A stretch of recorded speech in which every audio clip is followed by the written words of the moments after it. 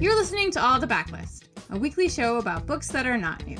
I'm your host, Liberty Hardy, and I'm little in the middle, but I've got much backlist. This is episode 40, and today I'm going to talk about a few great titles related to the week's new releases and more.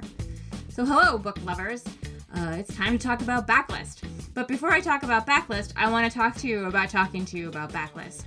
This is my 40th episode of this. It's been so much fun telling you about all these books that I've read. But I have run into the problem the last few episodes where I have a really great title that I want to tell you about, and then I realize I've already mentioned it on this show.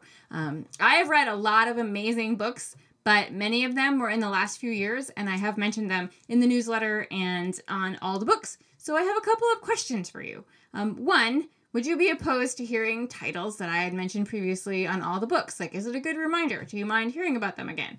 And two, would you want to hear about books that I have not read but sort of fit in with the theme of whatever it is I'm talking about that day? Like, if I have a really great book I want to tell you about, penguin pirates that live on Mars and raise, goats, and I know of another book that would fit in with that, but I haven't read it, would you want to hear about it, or would you only want to hear things that have been given this stamp of Liberty approval? Like, I'm curious to hear what you have to say, because I'm not dangerously close to running out of titles, but I definitely have to scale back the number that I'm recommending. So let me know what you think. You can find me on Twitter at Miss Liberty, or you can find me on Book Riot Insiders if you're a subscriber there, or you can email me at allthebooks@bookriot.com. Just let me know what you think. I mean, I remember everything that I've mentioned on the shows, but I feel like you've been listening for a long time. You might not remember, or you might want to hear about them again. You might like the refresher. Just let me know what you think. I just want to talk about books all the time, and I want everybody to be happy and read books. So there you have it. And speaking of great books that will make you happy, this week on All the Books, I mentioned a couple of titles I loved. One was Improvement by Joan Silber, and one was Asymmetry by Lisa Halliday. And they're magnificent, and they both have one-word titles. So I thought I would mention a couple more books that I love that have one-word titles. The first being Serafina by Rachel Hartman, which is this young adult series that I just feel like didn't get enough attention, especially for something that has dragons in it. Like, who doesn't love dragons? But Serafina is a young woman. Her mother was a dragon who died giving birth to her. Her father is a human.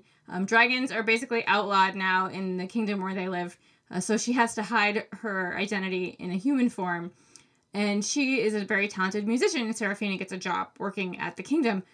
But shortly after, one of the royal family members is murdered. And now her secret is in danger of being revealed. It's so great. If you like medieval books, if you like dragon books, if you like young adult books, it's just fantastic on all levels. There's a wonderful sequel. And there was a wonderful tie-in that came out a couple weeks ago called Tess of the Road. So again, it's Serafina by Rachel Hartman. So good. My next pick could not be much more different than that one. It's Hausfrau by Jill Alexander Essbaum, which is this sort of psychosexual literary fiction that I just absolutely loved. It is a little high on the disturbing scale, but you know me, I love a disturbing book. And if you do too, then you love this. It's about a woman named Anna. She lives with her banker husband in Zurich. He is Swiss. He is wealthy. She stays home and takes care of their son and their baby. And she's very dissatisfied with her life. She's just bored, and she's been there for several years, and she doesn't speak German. So she decides she's going to take German lessons and winds up in an affair with a man that she's not even that interested in. She doesn't understand why. And instead of, getting out of that, she ends up in another affair. And she goes to a therapist to discuss why she thinks she does these things and complain about her life and just talk about her thoughts in general, which are really interesting sections of the book. Those are my favorite parts. But it's just this really fantastic look at marriage and motherhood and fidelity, albeit a very dark look at it. And so if Tampa is a 10, if you've read Tampa by Alyssa Nutting, if that's a 10 on the disturbing scale, this is probably a 5. Not nearly as upsetting, but definitely unsettling, but so fantastic. Just absolutely loved it.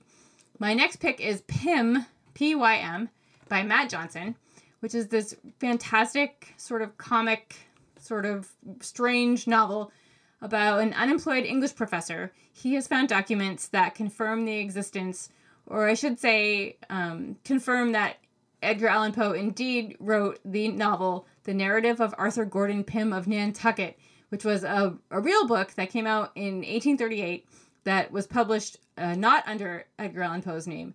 And so this professor finds word that he actually wrote this and he wants to like recreate his adventure and learn more about it. So he hires a crew to take him to the South Pole, and everything goes horribly wrong. If you like Sam Lipsyte or Kurt Vonnegut, this is definitely one to check out. Matt Johnson is great. He also wrote Loving Day a couple of years ago, which I loved. And this is so good. I'm running out of adjectives, so I'm going to move on. My next pick I felt was a super underrated book of 2016. This gorgeous fat novel called Christodora by Tim Murphy, about a diverse cast of characters who are living in the Christodora building, which is a real place. Like, I love novels because they still teach you things that you don't know. I did not know the Christodora building was real, just like I didn't know about the narrative of Arthur Gordon Pym until I read the Matt Johnson book. And, the other day, I think I was talking about Chaotic Good, the novel, and I did not know that you could sharpen your scissors by cutting tinfoil. Like, that was a thing that book taught me. So you can still learn things by reading fiction. Just because some of it's made up doesn't mean all of it is. But anyway, I digress a whole lot. So this book, Christodora by Tim Murphy, is about these people who are living in the Christodora building, and it follows them through the decades, from like the 80s to the 2020s. And it centers around a privileged couple who live with their adopted son and their neighbor who is an AIDS activist in his younger years, and now he is an addict living alone in the building. And it's how like they change and their relationships change as the neighborhood and the building itself changes. It's really, really fantastic. And like I said, I feel like it was so overlooked when it came out. It's fantastic. The next book I want to tell you about, I don't understand at all. And that's okay. It's called Duplex by Catherine Davis. Like, I read this book. This would probably be at the top of my list of books I have read that I do not understand at all, that I still love, love, love, love, love. It's just this weird book about love and this young couple and the suburbs, and baseball plays into it, and time is all like wibbly wobbly, and there are robots and sorcerers. It makes no sense, like, at least to me. Like, maybe it makes sense to other people. From other people I've spoken to who have read it, they don't really get it either. But that's okay. Like, it doesn't have to make sense. It's so interesting and fun, and it's just really great. So that is called Duplex by Catherine Davis. And my last one is another young adult novel that I feel like didn't get enough attention, especially considering it's by Edwidge Danticat, which is, she wrote Breath, Eyes, Memory, and Brother, I'm Dying. This was her young adult novel, like her first one. It came out a couple years ago, called Untwine. And it's about these twins named Giselle and Isabel, and there is a tragic occurrence, and Giselle ends up in a coma, and she can think and hear everything, but she can't move or speak. And while she's inside herself, she is examining her past and the events that led her to where she is now, and she has to decide, looking at her history and her family, if she wants to take the step to lead her out of where she is trapped in her mind, or if she wants to move on. It's a real heart squeezer, but it's fantastic. And I love books about twins. I think twins are so interesting. I love the twins in Geek Love, but on the less upsetting twin, oops, sorry. Let me try that again, Kyle. Sorry.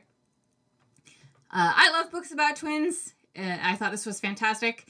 And I also, if you love books about twins, there's one that's just called Twins by Marcy Germansky, who wrote Bad Marie and The Red Car, which is great, about sisters, like the good twin and the bad twin. And then there's also Half-Life by Shelley Jackson. Not Shirley Jackson, but Shelley Jackson, which is another fantastic novel about twins. So I'm going to stop talking about books now. Just for today, though, I promise. And that is it.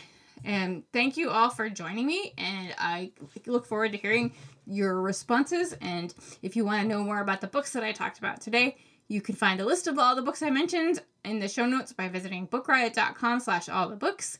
If you're a fan of All the Books and you want to give us a treat, you can leave a rating or review on Apple Podcasts. It helps other book lovers to find us.